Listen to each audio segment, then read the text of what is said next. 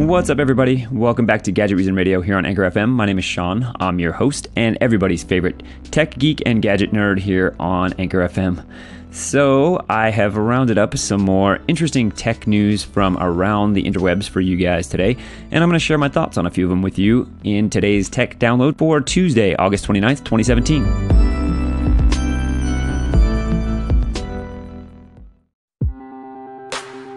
Yesterday, both Microsoft and Dell had some announcements to make in the VR/MR headset space, with both companies making announcements about products that should be interesting to anybody who has an interest in either VR or mixed reality, gaming, or other content. For its part, Dell announced the VR Visor, which will retail for $349 and goes on sale in October. The Visor VR headset is actually a mixed reality headset and is being released in conjunction with Microsoft Windows mixed reality platform. Speaking of Microsoft's mixed reality platform, the software giant is looking to leverage one of its most popular IPs in Halo and is partnering with 343 Industries to bring a mixed reality VR gaming experience centered around the Halo universe to gamers. Neither of these announcements came with a whole lot of details. On the Dell side, we know that the headset will retail for $349 and release sometime in October, and we know that the headset contains two 1440 by 1440 LCD panels, and we have some pictures of what the headset looks like. But aside from that, we don't really know much else. A few people that got their hands on it did mention that it is extremely comfortable and lightweight, so that's a good sign. But aside from that, we don't know much else about the Dell Visor. As far as 343 Industries and the Halo announcement, we have no idea what type of game it might be. Unfortunately, a lot of gaming experiences in VR right now are centered around sort of these on-rails type shooters where you don't have total control of your character. So you're kind of like on this roller coaster ride. And if that's what Halo ends up being, that'll be a disappointment. But we'll just have to sit back, wait, and see. Now, for those of you that are confused about the difference between VR, MR, AR, all these different R platforms, I'll kind of fill you in as quick as I can here. The only difference you need to know between VR and MR is that virtual reality is an experience where you put the headset on and it completely replaces the world that you're in. You can't see any of the surrounding real world, and all you can see is just the virtual world that's inside the headset. With AR, which is augmented reality, you get basically an overlay or a mix of virtual reality content overlaid in the real world. So you kind of have a mix of real world and virtual objects. Then when it comes to mixed reality is a little bit different because the real world that you do get to see, unlike in AR, is actually being captured by two cameras on the front of the VR headset. So they can themselves be augmented and display something that might not actually be there. So you can kind of think about mixed reality as being a mix between VR and augmented reality. So if you have any other questions about that, leave me a comment or a call in and I'll try to answer those for you.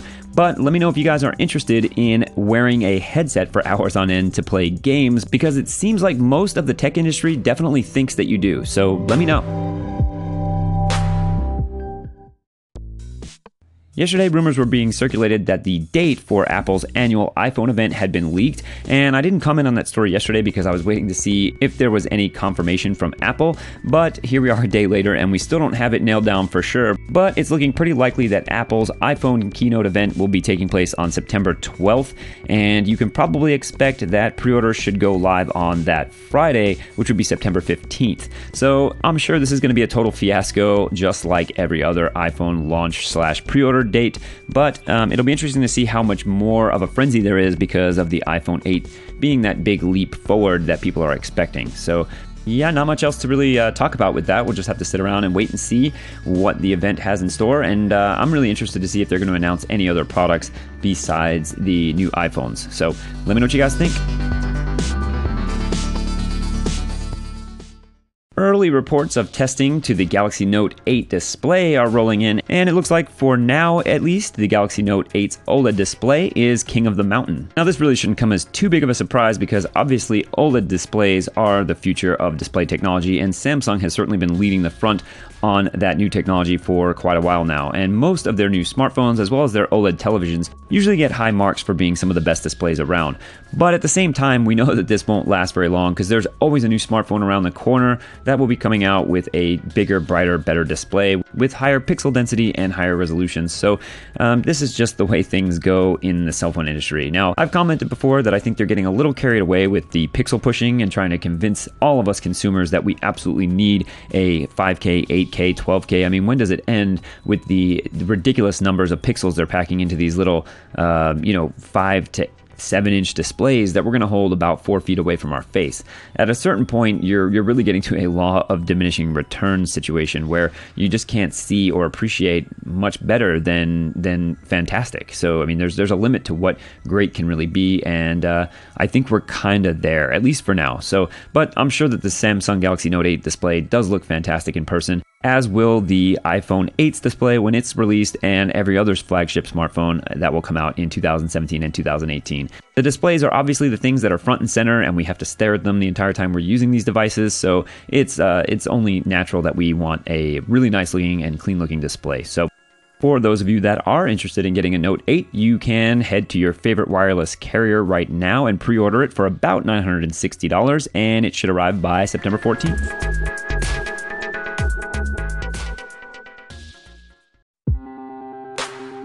A supposed prototype of NVIDIA's Shield 2 device showed up in a Canadian pawn shop. I'm not sure how many of you remember the NVIDIA Shield, but back in 2013, NVIDIA released its first Shield branded device, which was basically their answer to a portable gaming console. It was a large, sort of Xbox 360 looking controller that had a clamshell LCD display that you could fold open in front of it, and it ran on a fairly powerful mobile processor using the NVIDIA Tegra technology, and it was pretty powerful, and eventually they did get some pretty decent games for it, but it never really quite got the third-party support that you might see on something from, say, Sony or Nintendo or whoever. And so basically it kind of just floundered along. It became sort of everybody's favorite emulator box. People put Nintendo and Super Nintendo and N64 emulators on it and played games that way. And eventually it did tie into NVIDIA's game streaming technology, which would allow you to stream full-blown PC games from your computer running on an NVIDIA GTX graphics card to the NVIDIA Shield anywhere in your house, and eventually even outside of your home.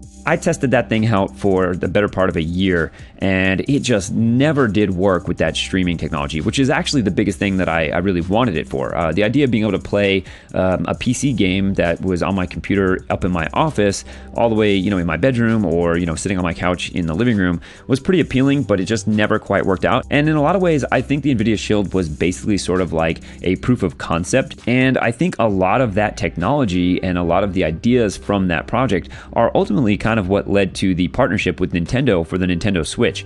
In many ways, the Nintendo Switch is a perfect evolution of what NVIDIA was trying to do with the Shield. They were trying to make a full-blown, sort of a powerful gaming device that could play full AAA console-type games on a portable device. But it does look like at some point NVIDIA was actually considering releasing a follow-up to the original Shield device. So a Redditor posted some photos of the device along with some specs, and it seems like it's some type of developer unit. It had an ARM Cortex A57 CPU, which ran at 1.91 gigahertz, which is basically a Tegra X1 chip, and it also had 3 gigabytes of RAM and a 5.9-inch display, which is said to be 1440 by 810, which is a little bit of a display bump over the 720p screen that the original NVIDIA Shield portable device had. So kind of interesting. I'd definitely like to see it in person, and some lucky individual got a interesting piece of history that most of us will never get to see. So pretty cool stuff.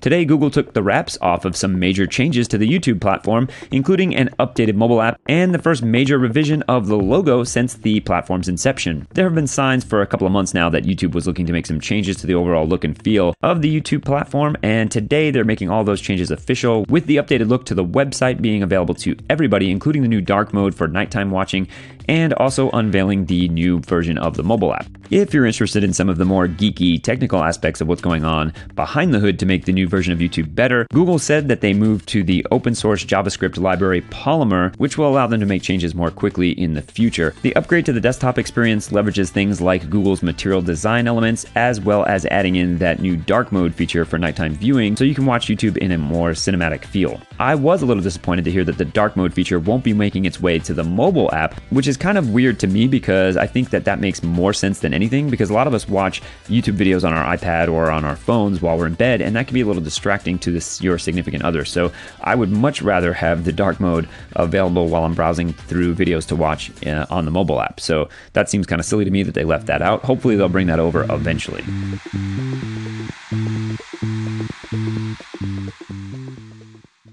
It looks like Ford and Domino's are testing out the possibility of having self-driving cars deliver pizza to customers. Obviously, concerns about safety and these driverless cars driving all over the place delivering pizzas set aside, there still is one other issue that may be a problem, and that is of course the fact that a car can't drive itself right up to your front door, which means that customers will have to go outside and greet the car in their driveway or on the street and pick up their pizza somehow from the vehicle itself. Domino's president Russell Weiner did say that that was a concern and that how customers react to going outside to get their food would play a big role in whether they go forward, and he did say that making sure the interface is clear and simple was also a priority. The self-driving cars will have what basically amounts to a pizza ATM machine built into the car with a warming oven inside the vehicle. And you can slide your card and put in things like your PIN code on the touchpad outside the vehicle. And I guess from there, there's some type of window roll down type of deal where you can reach in and grab your pizza. So that could be kind of interesting. I'm not sure how I feel about having dozens and dozens of cars in every city rolling around delivering pizzas with no drivers in them. But as this technology continues to get better, it just seems like it's inevitable that we are going to see a lot of cars racing around the roads with no drivers in the driver's seat. It looks like future generations of high school and college students everywhere are going to have to look elsewhere for a part-time job to help pay the bills. Let me know what you guys think. Do you care if driverless cars are delivering pizzas from Domino's all around the country? Let me know.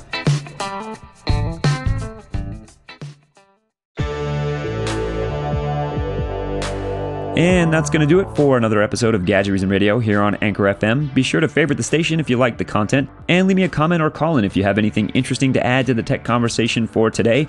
Otherwise, I will be back tomorrow with another tech download and possibly some other interesting content. But that's going to do it for today. I'll talk to you guys tomorrow.